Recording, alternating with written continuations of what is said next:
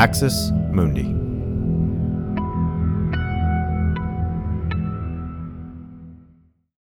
This episode is brought to you by Shopify.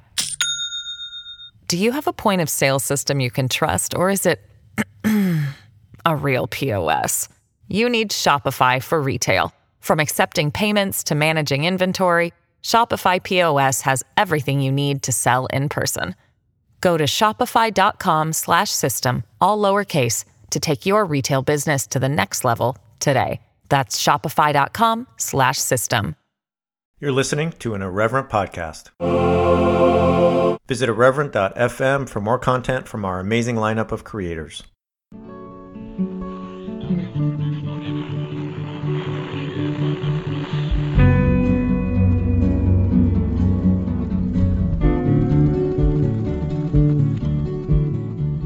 Welcome to Straight White American Jesus. My name is Brad Onishi, faculty at the University of San Francisco. Our show's hosted in partnership with the Capps Center, UCSB. And I'm back behind the mic with an amazing interview talking about something that I know a lot of you are interested in. A lot of you hear about, some of you have some experience with, and that is traditional Catholicism. Some of you Twitter folks might see the words or the phrase trad Catholics. And so we're going to talk about that. We're going to do that with two folks who are just really kind of the perfect people to do that with. And that is Ashley McKinless, who is executive director at America Mag and the co-host of Jesuitical, along with Zach Davis, who is associate editor and senior director of digital at America Mag, and the other host of Jesuitical. So to Zach and Ashley, just first, let me say thanks for coming on. Thanks for being here. Thanks for having us. Yeah, really excited to get into this.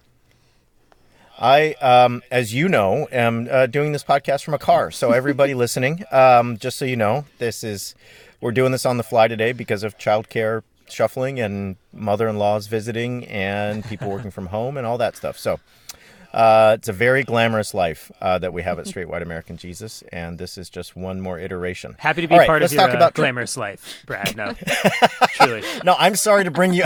I'm sorry to bring you down to my level. I feel like you're just like, oh my God, what have I gotten myself into? This man, not at all. Yeah. All right. So let's just talk about this. Very basic things for y'all, things that are very kind of taken for granted. But if you can help us just to get going, what's a working definition of trad Catholicism, traditional Catholicism? What are we talking about here? Zach, I'm wondering, do you want to jump in on this and just sort of help us have like a very simple idea of what this is as we talk today? Sure. As usual, I'll start and then leave it to Ashley to correct anything that I've either left out or stated incorrectly. So I'll start with saying Catholics, generally, it's not super helpful to make these distinctions in general.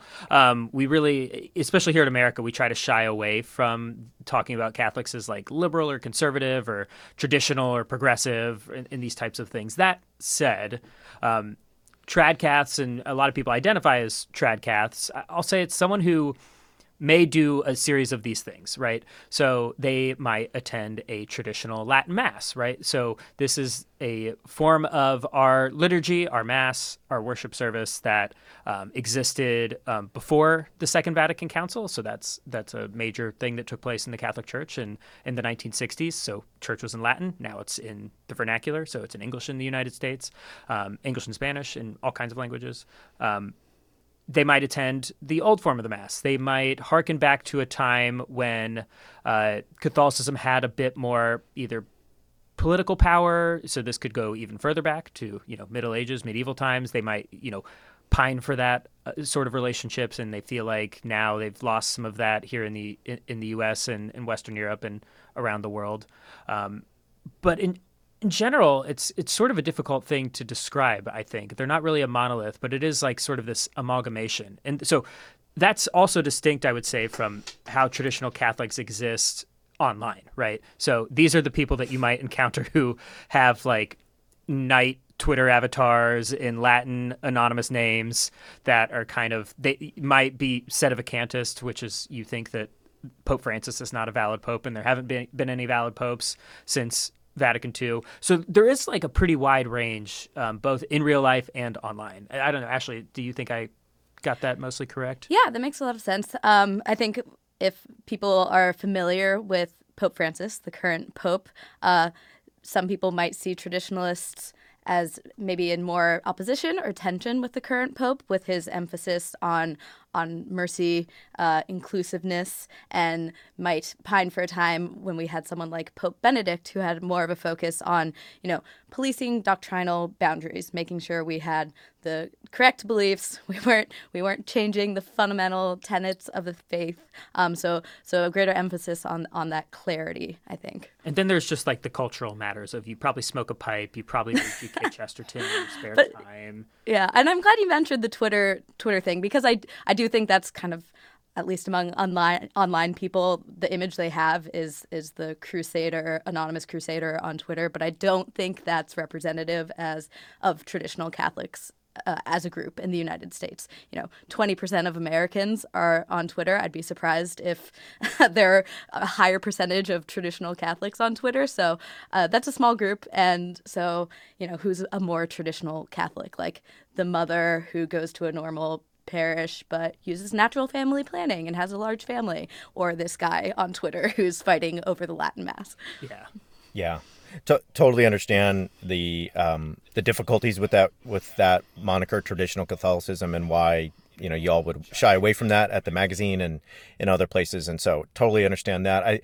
I do want to zero in on Vatican II just for a second. So I will say that I think some folks listening will have a kind of fuzzy understanding of what that is. Others are Catholic, ex-Catholic, etc., and they will have a more nuanced view. But could you just help us? Vatican II takes place in the mid-1960s. It's just a massive event in the life of the Catholic Church.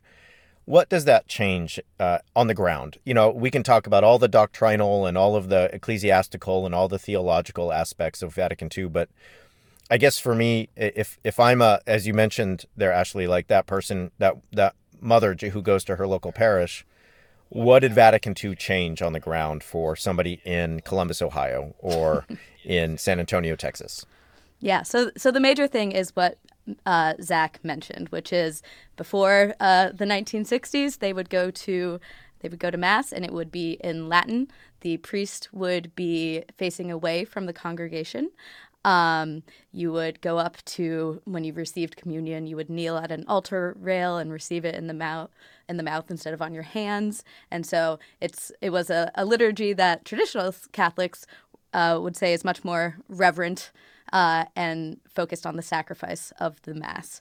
After Vatican II, which took place from 1962 to 1965, there was a pretty major revolution in the liturgy. So putting it into the vernacular and encouraging the active participation of lay Catholics in the Mass. So, hearing the readings, singing songs in their own language that, sounded closer to what they might hear in the wider popular culture. So, you start getting guitars at Mass and drums. Many of the churches that were built in the 70s and 80s also reflected in the United States, the American aesthetics of that time. So carpets, felt banners, that sort of thing. Less of what we call the smells and bells, the bells and the incense that come with some forms of the Mass. So yeah, it became a more, I would say, familiar and reflective of the wider culture experience to be at Mass, and more of a focus on it as a shared meal, I would say. Yeah. But I was just going to jump in. Please. Like one of the documents of Vatican II calls for explicitly full and active participation by all people in the Mass, right? So in the Mass that Ashley's describing before Vatican II, you could show up and sort of it would be happening you didn't have to be paying attention. Yeah, you might be praying your rosary in the background. Yeah, totally. And Vatican II is really calling for sort of like an active, intentional shift by the people in the pews to know what's going on. So they had to understand it, but they also had to be paying attention to it and fully engaging with it. And right? participating. You're going to have, before there were the only people who would be altar servers were people on the way to the priesthood. And now in some places you had girls who are altar servers and lay people and women who are lectors and that sort of thing. Yeah. And I think also go ahead. I would say the other thing I think Vatican II did is you sort of see this like opening up to the broader world and culture, right? So it's a remarkable shift. Opening the doors of the church is a remarkable shift ideologically than like the oath against modernism that we see at the early 20th century. That's sort of like all this like democracy experimenting that's happening, evil, bad. And we see, like the church become in favor of religious freedom. We see like huge strides made in a religious dialogue, particularly with Jews. And for a lot of people, that was sort of like capitulation and admitting defeat, and for other people it was a welcome breath of fresh air. Yeah, because like basically the French Revolution and even before that, the Reformation, the church had been in a kind of defensive crouch, like kicking out the heretics, policing its boundaries, and Vatican II was just a complete, not a complete 180, but an attempt to really look outward and see what good other religions and modern culture can be retrieved by the church. One of the things that I talk about with students in some of my courses is like the theologies of Karl Rahner and Bernard Lonergan, who really, paved the way for, Catholic approaches to seeing a lot of the sacred and a lot of the divine in other religious traditions. And so, as you say, Vatican II really signals this sort of different relationship of the Catholic Church to the world and to other faiths. And so I want to zero in, though, on the Mass and the everyday experience of the Catholic person. My wife comes from a working class Northeast town in Massachusetts. She's Polish American, a lot of Polish folks there, a lot of Irish folks there, a lot of Irish Catholics. And she has these memories of the Mass being in Latin. And for her, it was miserable because, as you said, she couldn't understand anything, could not participate, and just could not really feel as if she was part of what was happening in worship at her parish. However, a lot of what we talk about when we talk about traditional Catholicism, as slippery as that phrase is and that moniker is people who intentionally choose to attend a Latin Mass. Like they are saying the Latin Mass is more true to the Church's true nature and true teaching, and to how one should worship God and how the Church should worship God. Why would somebody do that? If I don't speak Latin, if I have no idea what's being said and done, if I'm having a hard time following just because of the language difficulties, if I'm returning to what in essence is something that has a feel to it of being very old world, why would I choose that? And why is that something that even young people would say, yeah, that's what I want. I don't want to go to a church with guitars and drums. I don't want to go to a church where there's tambourines and people like, singing in the front, men and women together and so on. I want to go to this very traditional Mass where everything's in Latin. What's the draw? I'll start because I was once one of those young people that like intentionally sought out Latin Mass. It's sort of otherworldly nature can be a sort of a reprieve for people that feel like let's be honest here. There are a lot of parts of modern culture that kind of suck, right? Whether it's consumerism or like if you don't want church to feel like a TED Talk or a rock concert and you feel like it should be maybe something deeper than that or different than that. The first time I walked into a Latin Mass, Mozart's Requiem was playing, like gold was everywhere. People were speaking this language I didn't really understand, but like all intentionally focused on the same thing. It felt like I was part of an act of transcendence in a way that I hadn't really experienced yet. And so if you are feeling like the outside world is sort of constantly changing. And, as a young person, I think in particular, when your world is constantly changing, getting into something that feels very solid, unchanging, but also beautiful, even if we might say that idea of beauty is a little like stuck in Baroque Western Europe, it is nonetheless like something really moving for a lot of people. Yeah, Go ahead. Yeah, no. So I did not have a trad cath period like Zach did. But one thing that always strikes me about it is the kind of age gap in people who are attracted to this liturgy. So, my mom grew up Catholic. She was born in the 50s. So she remembers going to the Latin Mass. And if you asked her, like, do you want to go back to that? It would be a hard pass. Yeah. And I think that's the viewpoint of a lot of people who actually lived through, witnessed, grew up in the wake of the Second Vatican Council. But then you do get younger people who became priests under John Paul II or Pope Benedict, and who are more attracted to this liturgy. And I do think you can see it as kind of shutting out the modern world and rejecting it. But I understand the impulse to find something that feels solid, where you can reset, find your bearings, to encounter what is can be a destabilizing world that feels, relativistic. There's no truth there. It's just, who's powerful or who has influence. And so something that does stem from a very old tradition, I can see the appeal of it, even if I don't go to a Latin Mass. The church has this theological principle. It's to use some Latin on this podcast, lex orandi, lex credendi, which is basically like the law of prayer is the law of belief, right? And I think in the United States in particular, Catholics have sort of defined themselves in opposition to their Protestant co-religionists as, you guys changed the faith, we are the unchanging faith. Ours doesn't change at all, right? And so once Vatican II changes the liturgy, it's like, okay, well, if my liturgy changes, does that also mean that my faith changes? And then all of a sudden I'm totally destabilized and I don't really know what's up and what's down. And so to be able to go back to that, I think retrieves some of that sense of certainty in your own self-identity that a lot of people you mentioned like younger people being attracted to this, that is really attractive when your world is constantly in flux.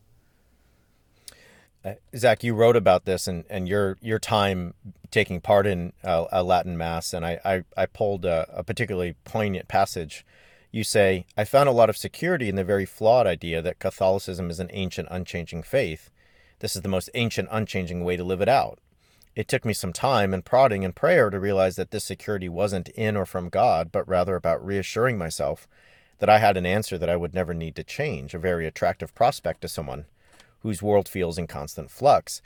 One of the things that we say on this show all the time is that oftentimes returns to traditional or fundamentalist or just in some way old world forms of religiosity are oftentimes reactions to modernity, right? They are modern forms of religion because they're reacting to everything that both of you just said about modernity and all of its uncertainty, all of its flux, and all of its change. And I get it. I just to link this to a lot of what we talk about on this show, when I think about the folks who I've known who have left evangelicalism, many of them are no longer religious, but many of them found their ways to very high church traditionalist forms of liturgical traditions, whether that be Catholicism, whether that be Orthodoxy, whether that be some form of Episcopalianism or more often Anglicanism. And so there is that impulse, and I think it really is attractive. And I want to come back to maybe some of the issues that show themselves when people invest in these communities and some of the kind of things that come along with them. But before we do that, This episode is brought to you by Shopify. Do you have a point of sale system you can trust, or is it a real POS? You need Shopify for retail. From accepting payments to managing inventory, Shopify POS has everything you need to sell in person. Go to shopify.com/system, all lowercase, to take your retail business to the next level today. That's shopify.com/system. Ashley, your last trip before the pandemic was, some people went to Hawaii and some people went on, you went to Wyoming, and truly, like a truly rural part of Wyoming. All of Wyoming is rural, but this is really out there. And you went to a place called Wyoming Catholic College. And this is really kind of, in some sense, perhaps a kind of emblem of young people who are choosing at least traditional forms of Catholic education, if not always traditional forms of Mass spoken in Latin.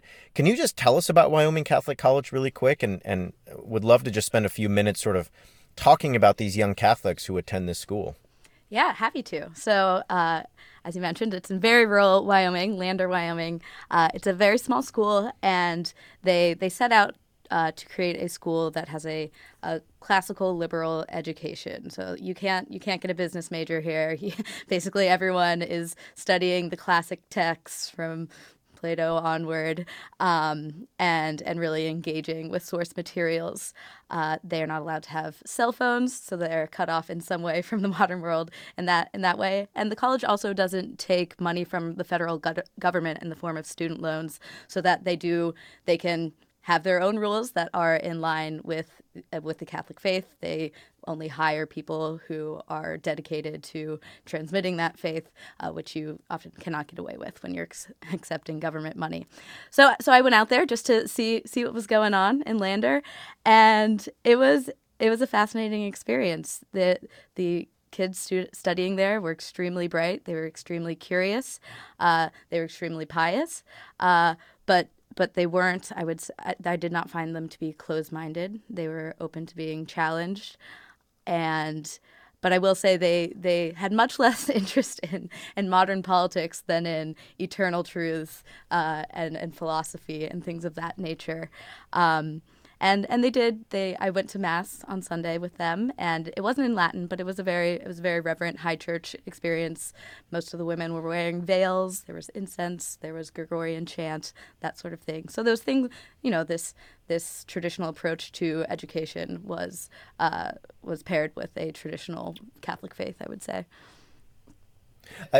I'm interested in this for a lot of reasons, and I really loved reading your work on this. And one of them was because it really felt like kind of everything we just talked about, where, if I'm choosing to go here as a 19-year-old, I'm basically choosing to go to one of the most sort of rural, furthest corners of the country. I give up my cell phone when I start school there, so I don't have a cell phone, most of the year. The school has a couple of hundred students. It's not a big place. And I'm basically saying, yeah, there's no media studies here. There's no business studies. I'm going to study Plato. I'm going to study Homer. I'm going to study Aristotle. I'm going to study Thomas Aquinas. And I'm really going to invest myself in what I take to be the classics. And I guess I'm just wondering for both of you, doesn't that sort of signify this maybe, in some sense, this sort of thrusting oneself into what feels like the unchanging? Instead of focusing on 21st century philosophy or political science, I'm going to spend the time exclusively in Homer, Plato, Aristotle, not to mention the Church Fathers, Augustine, and so forth. There's a little bit of a kind of resonance, isn't there, with somebody who's saying, yeah, I'm going to go somewhere where there's no cell phones or television, only study books that are kind of 1,500 to 2,000 to 3,000 years old, and really try to find what is sacred. And by sacred, I mean not touched by the modern world. I mean, does that make sense to you? Is that unfair? Is that a kind of reflection of how you see the case of Wyoming Catholic College, or what did I miss there? I would say that they see these ancient texts as extremely relevant to the modern world and understanding the modern world, and that only after steeping yourself in the philosophy and history that led up to the current American experiment, are you really prepared to take on that world in whichever way you want to, whether that's as a teacher or as someone who does go into business or law. And so I think, and I do see something similar to the Mass as a deep-rooted place to go to get your bearings, to know where you came from before you go out into the modern world and confront the challenges there. And that's really the thing I worry about for a lot of these people is the reacclimation, right? Because if you spend so long,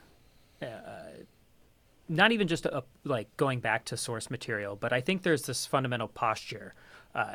I don't think we talk enough about Reinhold Niebuhr, and he has this sort of categories of the way Christ relates to culture. And I think one of this is Christ against culture, right? So set in direct opposition to the modern world. And if you sort of spend so long with that as your like default position. When you have to go back out into the modern world, I think it's really tempting to be like, oh, never mind, I am going to build a log cabin and meet my trad wife and, have 10 kids and just exist off the grid. And maybe that is what God is calling some people to do, but I'm not sure that it's what he's calling all of us to do. And I think where a lot of times we see a lot of like conflict within the church or the wider culture is when people argue about what is the more authentic way to be a Catholic. I might push back a little bit on that as a characterization of Wyoming College, Catholic College, in that, I think they see the 4 years of undergraduate education as a privileged time where you have the luxury of studying and immersing yourself in this way, with the full knowledge that at the end of it waits the real world. So you can use that privileged time to go to frat parties and have not a care in the world, or you could use that time to engage with challenging ideas from the past. And it's, they do also read modern texts. So yeah, I did not get the impression that they saw them, yes, maybe set apart from the culture for this 4-year period, but I wouldn't say that that's how they would define themselves against culture broadly. Yeah, and I would say I just want to tell all these kids, you can do both. You can go to frat parties and replay. I promise. Speaking from experience. Yeah, exactly. Zach, a Renaissance man. So I think this will lead us maybe into kind of the final, final set of topics for today, and just zooming out on the Latin Mass and some of the liturgy wars that are happening and the debates over doctrine and liturgy in the Catholic Church. But if I go back to Wyoming Catholic College, so I totally understand. And I used to actually teach in what was called the Great Books program at Rhodes College. And as I taught there, was able to learn a lot from colleagues. But one of the things that we continue to run up against, and Great Books programs all over the country run up against, is, for a lot of us in that program, we wanted to include Toni Morrison as part of the Great Books. We wanted to include James Cone or Frederick Douglass, and that was sort of seen as like, well, no, not great enough. There's reasons we're not going to read them. Maybe it would be, just to be honest, there was like a dearth of women writers in the curriculum when I taught in that Great Books program, and that was something I tried to just work around all the time and sort of figure out how to get past in terms of that. So I guess when I think of that privilege of going to Wyoming Catholic College, I'm wondering if that just, I'm wondering if there's is there racial diversity at the college?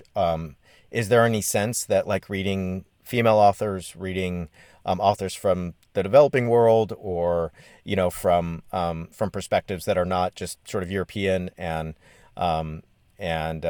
ancient in that sense, is there any sense of the need for that, or is that sort of something actively talked about as well?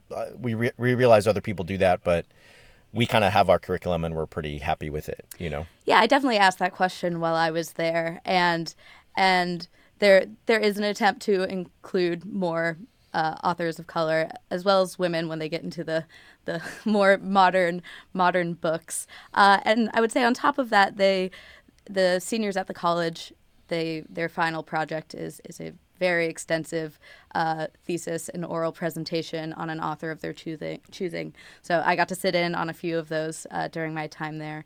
And the one that sticks out to me in my memory is it was about Willa Cather, she's a woman and 20th century American author. So there is freedom within at least your culminating project to look to more diverse authors.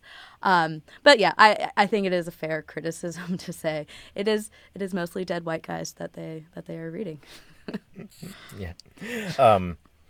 And I guess this leads back to just sort of zooming out on this whole discussion of traditional Catholicism, the Latin Mass.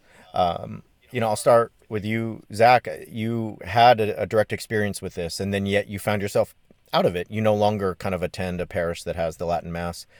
Other than the kind of theological conclusions that you drew, this sense that certainty and unchanging, a sense of the unchanging as sacred, were things that you kind of, in some sense, grew out of or veered away from.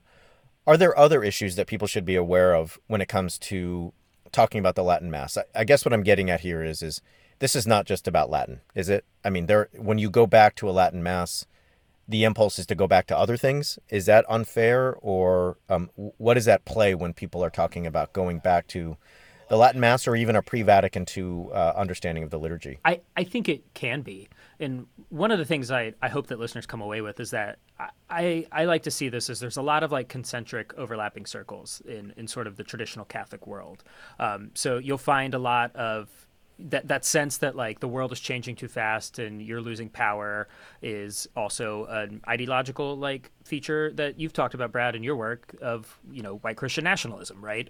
And so it's easy for people to kind of like maybe overlap in that circle too. But also within traditional Catholics, you're going to find a huge sort of dissatisfaction with capitalism, right? And the world that capitalism has created. So people, I think, are shocked to find these trad Caths that are talking about what the post-liberal order is going to look like, right? So you'll find like trad Cath Marxists and integralists and distributists. And so that's a separate concentric circle. And then there's sort of the pro-life anti-abortion concentric circle, where a lot of these people are, I would say, like politically aligned with Protestant evangelicals in achieving those ends. Yeah. And so there are parts of, Latin Mass, traditional Catholicism, whatever you want to call it, that sort of, I think, speak to things that are happening in the wider political moment. But it's definitely worth like digging a little deeper and figuring out what exactly is going on, because then you're going to know like how to talk to someone about this. Yeah. And I would just say, It both is and isn't an accident that Vatican II happened in the 1960s. Sure. And a time of, after two world wars, like God has died, the culture is changing rapidly. And so for Catholics, it's very easy to do the correlation is causation when it comes to Vatican II and what has happened to the Catholic Church since then. So priests and women religious leaving religious life and getting married, Catholics becoming more supportive of abortion, just the general shift of the culture. And so I can see why, as a Catholic, you look to Vatican II and say, well, this is all the reform of the we should blame the reform of the church on what has happened since the 60s. And because we don't have the counterfactual of what the church would look like today if there had not been this major reform, it's hard to push back and be like, oh no, it could be worse. Yeah. I totally get it. And there's so much fascinating stuff here. I mean, for my money, I will always appreciate Karl Rahner. Not always going to agree, as my students know, but will always appreciate, the Karl Rahner and his work and his effect on Vatican II and many others. I need to share this with y'all because it's just, I don't get to talk about this on the show very much, so I need to tell somebody. I spent a lot of time in France, and all of my work before, say, 2014 was on philosophy of religion. And so a lot of my time was spent with the philosophers Jean-Luc Marion, who's a French Catholic, and Emmanuel Falk. Emmanuel Falk became a really good friend, and they really represent this division because Jean-Luc is a traditional guy, and he really sees, along with Cardinal Luce de Jure and some others, he really sees a need for France to return to a kind of, the French church, I should say, to a sense of kind of reconquering French culture and European culture, whereas Emmanuel is a new breed, and when I go to Mass with him, I always tell him I'm not Catholic, and he's like, "Just come, Bradley." I'm like, "Okay, sounds good." It's a very lively new community. Guitars, tambourines, his kids wear shorts, the whole thing. And they really, in my mind, represent everything kind of like that we're circling around today. And I lived at the Jesuit seminary and monastery in Paris when I was there for a year. And so I got to know all of the many priests and seminarians and got to discuss these things at length. And it was just an incredible time in my life. So I don't get to talk about that much on this show. And people are always wondering how a non-Catholic ended up at the Jesuit seminary in Paris, but there it is. I'm doing a podcast in a car, so I do weird stuff. That's how it happens. Well, you've really seen the both and of Catholicism, or at least what I really like. I was someone who was able to kind of like like going through my trad phase and then sort of come out of my trad phase, and I was still Catholic the whole time, which is, I mean, not to give a commercial for my own religion, but that was what I appreciated about it. Well, I'm going to give you one more wonky thing that everyone listening is like, please don't, but still, I'm going to do it. Jean-Luc Marion is really coming from Balthazar and Bart and that lineage theologically, and Emmanuel Falk is really coming from Rahner, and so many of the Vatican II kind of leading voices, and so he has a very particular reading of Thomas Aquinas, and he's very much a fan of the Greek fathers, and Jean-Luc is very invested in a certain reading of Aquinas and Augustine. Anyway, blah, blah, blah. I never get to talk about this stuff anymore, so there you go. I apologize. All right. Where can people find you? Where can they find the podcast, all of your work? So Ashley, we'll start with you. Where's the best way for folks to link up with you? Yeah, so we all live at AmericanMagazine.org. That's where you can find the writing that we do. And then Jesuitical, the podcast, can be found wherever you're listening to this podcast. I'm on Twitter at Ashley McKinless, and the podcast is on Twitter at Jesuitical Show. I can't really add anything to that other than if there are people out there that are listening, Catholic or not, that kind of are interested in like a religious perspective on the modern world. Those are the conversations that we're trying to have every week. So if you're a fan of straight white American Jesus, I think you'd also be a fan of Jesuitical, and we'll see you over there. Yeah, I agree. And I teach at University of San Francisco, which some folks may or may not know is a Jesuit institution. And so get to have great interface with Jesuit colleagues all the time, and encourage you to read American Mag. Check it out and check out the pod. For our money, you can see us at Straight White JC. You can find me at Bradley Onishi. I can always use your help on PayPal and Patreon. That's in our link tree. And we have some events coming up. So February 2nd, this week, I will be at the University of San Francisco talking about white Christian nationalism.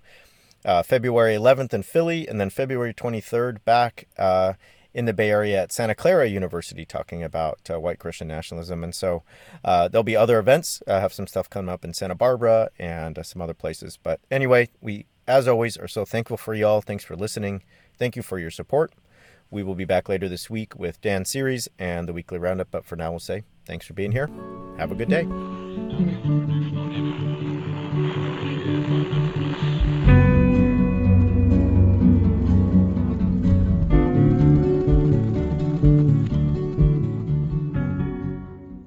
This has been an Irreverent Media podcast.